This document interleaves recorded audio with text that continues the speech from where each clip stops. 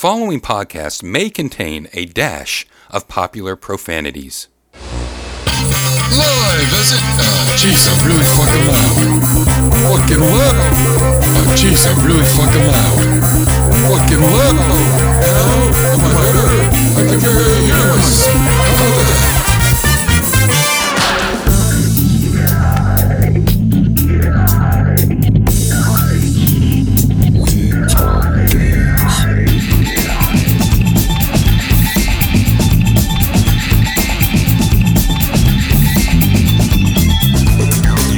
What's this called? Skype?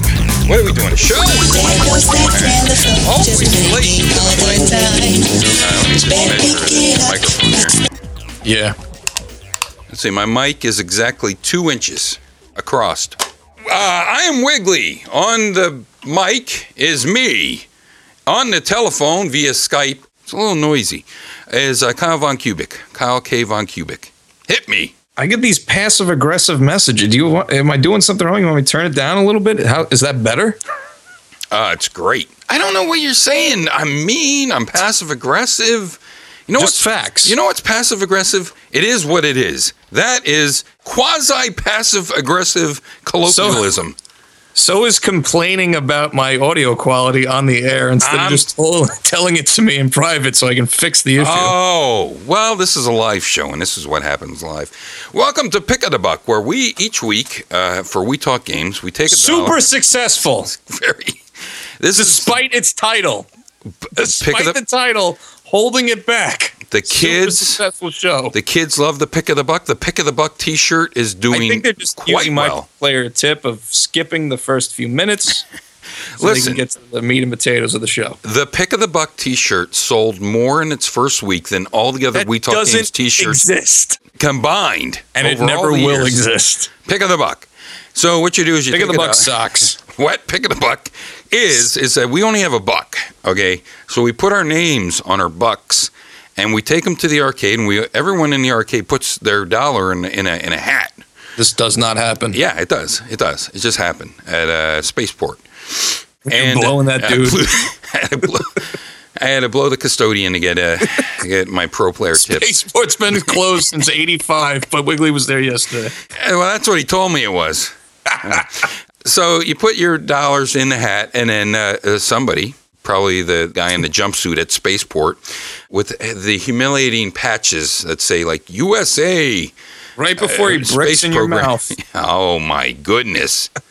Not work appropriate. Not anymore. Not since you disappointed us, listeners. This is all you get now. You get one game a week. All because of that co-ops for kids. You don't get 2-hour shows anymore. You get 1.5 hour a week. No comments. With just me and Kyle. That's it. We're the only people that talk to each other. TT isn't even on a show. She's dead.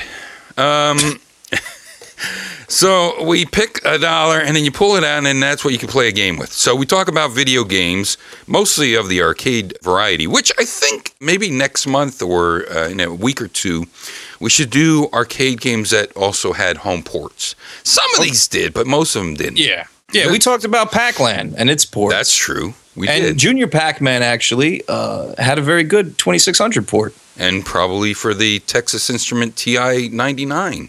We often talk about games that add to the genre, obvious clones, but some of them improve on certain aspects of them or make them interesting and whatnot. And this is not one of those games. Oh, but the graphics. The graphics. Yeah, it has some good graphics. Anyway, sorry to interrupt. We always give a hint at the end of each episode, except that one time, about what we're going to talk about this week. This week, I gave the hint of Pepsi Light for some reason. And you gave the dimorphic, what did you give it? Body dysmorphia. Yeah, body dysmorphia. Yeah. So, of course, this week we're talking about Diet Go-Go. Let's diet! Although, if my hint is any clue, it has less to do about dieting and more to do about purging and not eating food at all. Right. Because food in this game, yes, this isn't a Captain Novolin type of game here, where it's trying to teach you what's good food and bad food. All food is bad in this game, whether it's a carrot, an ice cream sundae, it's all bad. And you must kill it. You must kill it. Kill food. And if you dare let it touch your lips, you will gain 50 pounds. And if you gain 150 pounds, you will die. Tell us about the setup of this title here. What it is, basically. Well, for me, the notes that it hit the most, we talked about it last week with Kicker. For me, this game hits those notes even harder, was Bubble Bobble. Mm-hmm. And because of the ballooning up of your character as well as the enemies, a little bit of Dig Dug in there. A little bit of Dig Dug. And I've heard other people compare it to Bomb Jack and Tumble Pop, but for me, who are they? Because I want to punch them in the mouth. They're these wrong. are people that I do research for the show. I take it very seriously. Yeah. As you can tell at the top and bottom of this show, we take it very seriously.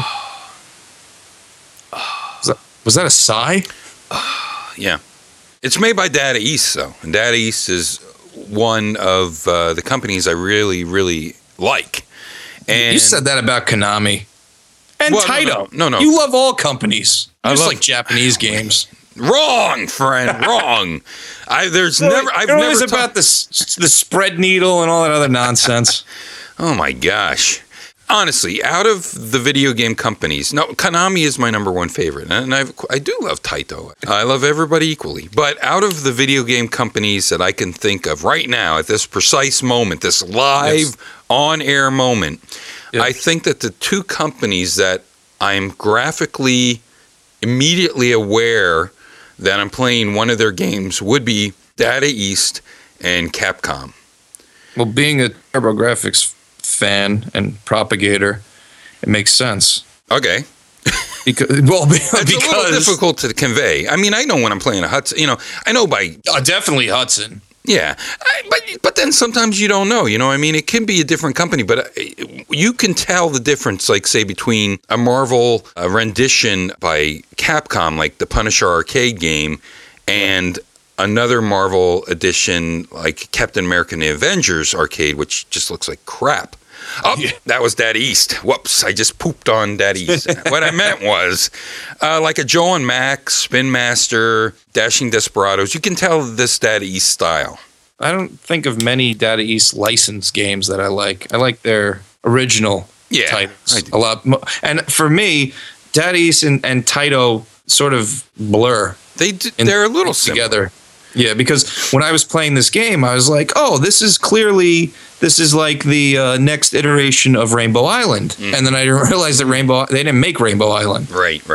But it also has those notes too. But Data East really, I think they go for the more cartoony, realistic, like people. They're not Bub and Bob, or even the dudes from Rainbow Island, which I think are Bub and Bob that get turned into little boys humans. Or something. Yeah. Yeah, I'd like to talk about that game in the future. That's a good game to talk about. Yeah, I really like that title as well. And of course, because it came out for the Turbo, so I played it a lot more than I got to in the arcade. But Diet Go-Go is definitely a Bub and Bob ripoff with food and little characters in that Data East style. And diet drugs. Don't forget the diet drugs. Who could forget the diet drugs? It's prescription pills or some sort of liquid in a brown bottle or an amber bottle, which is a good thing to ingest, but not salad. Stay away from salad. This game, yes, is very much like Bubble Bobble, and it has a large variety, or a decent variety, of adorable enemies you'll get to fatten up and kill. My favorite being the gumball machine, and I like the gumball machine, and I like the bat when the bat is at its fattest. And I should explain that everything's very cute.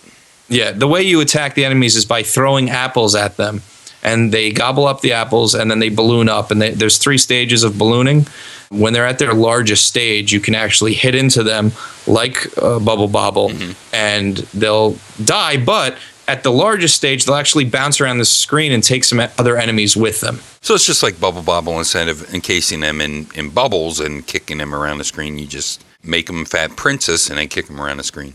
Exactly. Way before Fat Princess. Yeah, they weren't ripping off Fat Princess at all. The game is, in my opinion, pretty repetitive. The draw of the game is definitely seeing the variety of enemy bosses at the end of each world. But again, the way you defeat those bosses is the same way every time. You have to balloon up the little enemies around them and then bounce them into the big guys. But there's some humor there and there's some cool animations. And yes, the graphics are beautiful. The other thing I really enjoyed about the game was the music.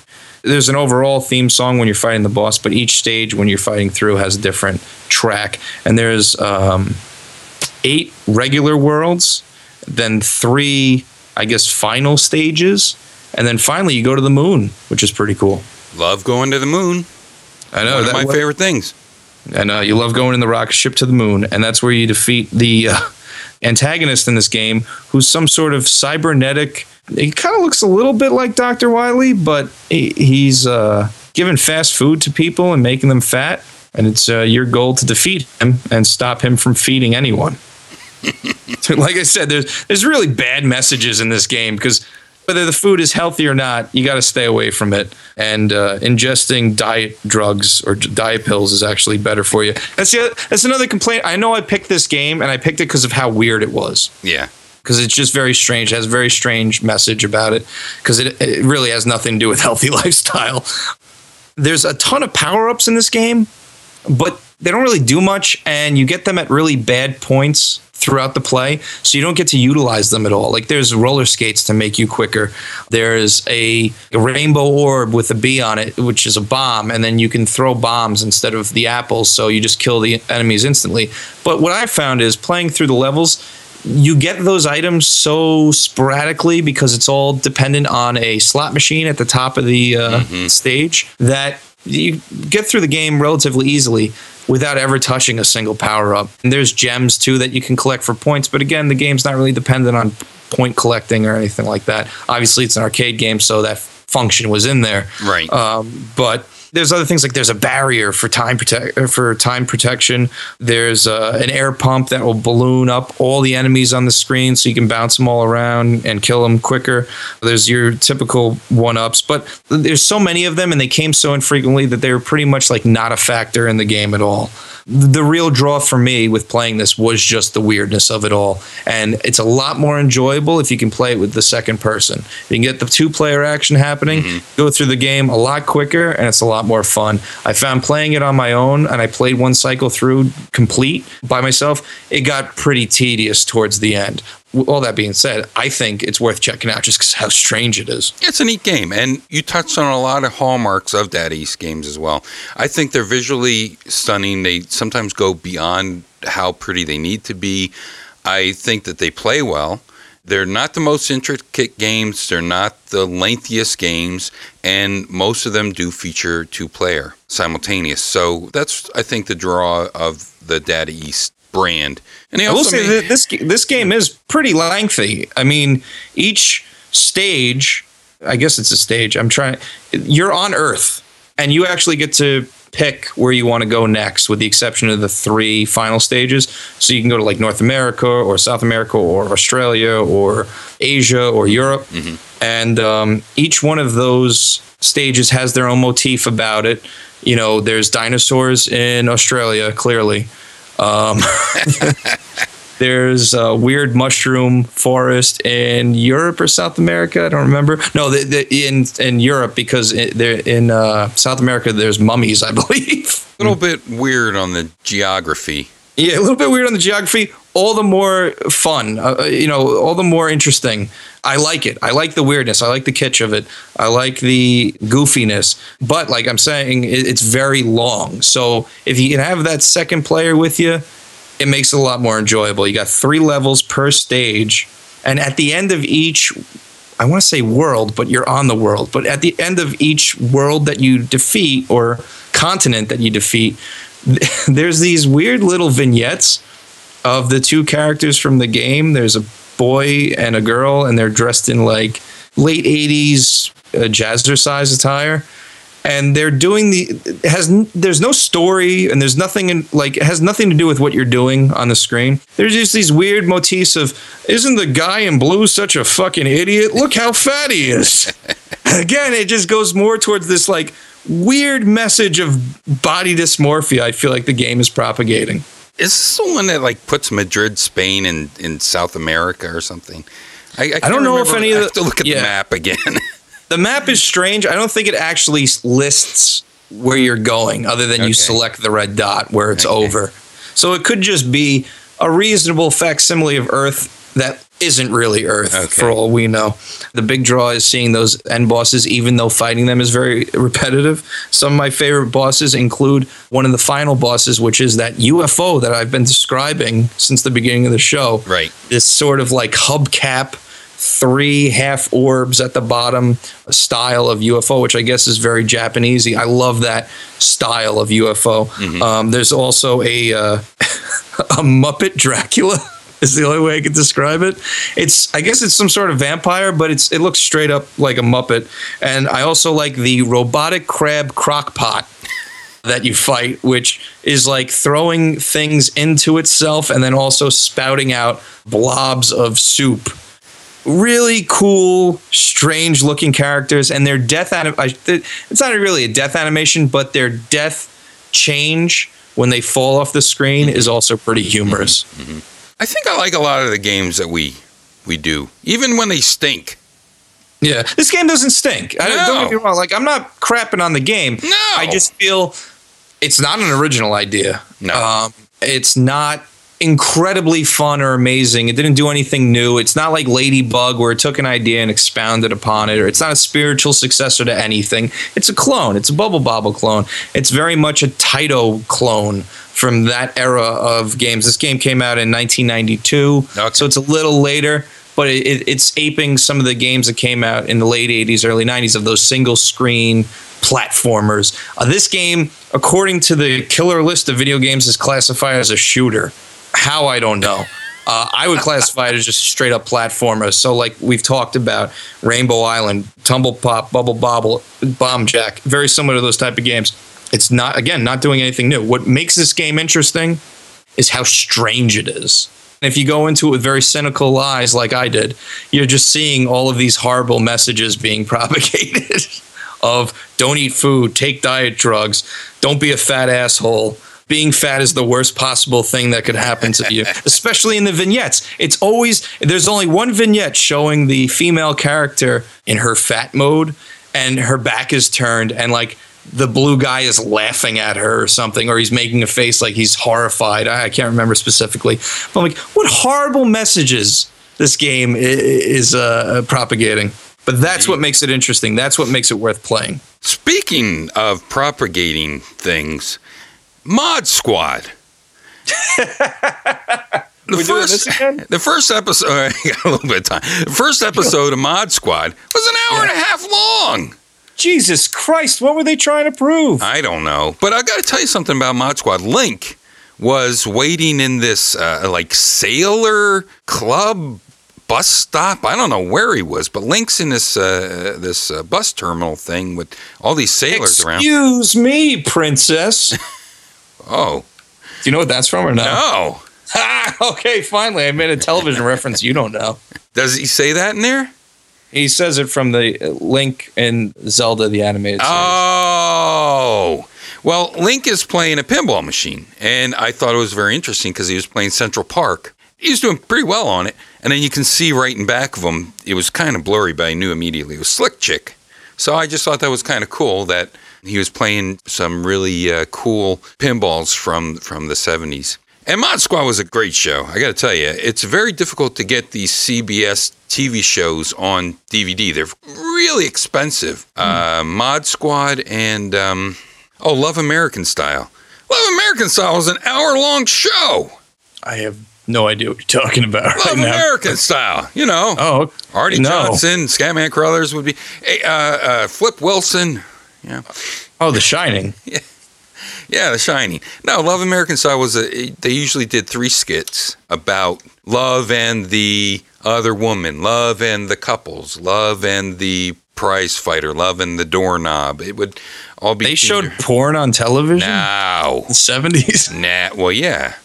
And it would feature a lot of the stars of that time, Bill Bixby and all those other type of folks. Hey, listen to Johnny Capcom give you some pro player tips, maybe. Magic Suck will connect you. Magic Suck. See?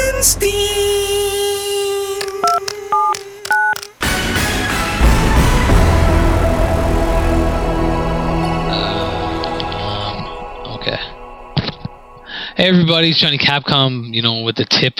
This tip will be so good, it'll make you feel like you're in Van Halen. And not the shitty Van Halen, the good Van Halen. You know the one I'm talking about. Anyway, the game this week is Diet Go-Go. And the main thing to do when playing this game is not let it make you feel bad. Real women have curves and shit, yo. Anyway, if you want to follow me on Twitter, I'm at Johnny Capcom. If you want to follow me on Tumblr, I'm Fun with Monsters. And if you want to read my comic, it's Ring Psychology Comic. And, yeah, just go find everything and be nice because, I like you enough already and I want to be friends with you on the internet and stuff. Bye-bye. What a great tip. That is a tip I am going to use immediately as soon as I get off this podcast. All right, so now comes the time in the show where I put our dollars in a hat. Kyle sends in his dollar, I put in my dollar, and I pick the buck while you say the things about the media. Our listeners know what to do. We go over it every week. Yeah, Go to WeTalkGames.com. Let us know what you think about the show. Okay. Give us a suggestion. Yeah. Go to iTunes. Give us a 4 or 5 star review. Only 5s. All right, give us a 5-star review. Yeah. Helps us out tremendously. It does. Tell people about the show. Send in some emails. Stinky@WeTalkGames.com. Yeah, and when you're in iTunes there, put that the show's relevant. Lie a little.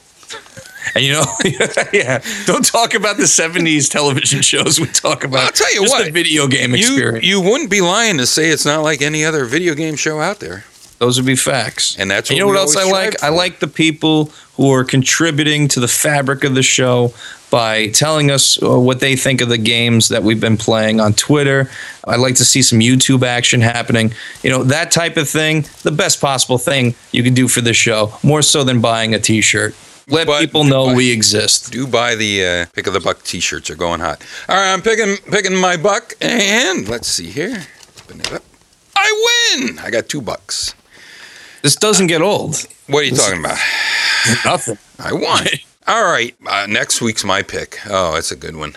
What's my clue going to be? We're going to say our clues simultaneously because we're both going to say the same clue. Ready? Yep. 3, 2, 1.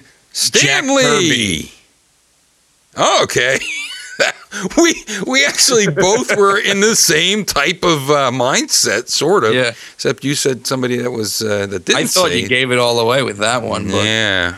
I should have said Kirby. that would have been better. All right. Well, Fix it in post. I'm going to do this. I'm going to say this instead. Right. This is my clue. Okay. Icarus's hairy butt crack and ball. I'm sure you're going to want to tune in for that. And now TT Schmookins will give her We Talk Games Video Power Magazine Pickety Buck arcade game audio clue for next week. Hello, I am Titty Schmookins. Here is next week's We Talk Games Video Power Magazine Pickety Buck arcade game audio clue. Good luck, geeks. Talk to you next month on We Talk Game Pick of the Buck. Oh, next week. Bye.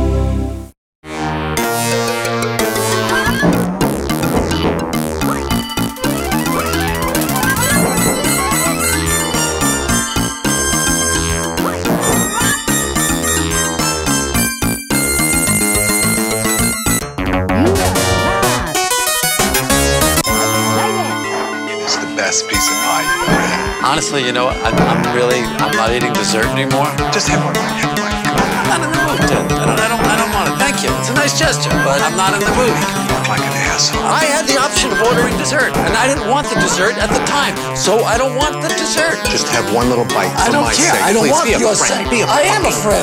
Will you please? I don't have to take a bite just because you want me to.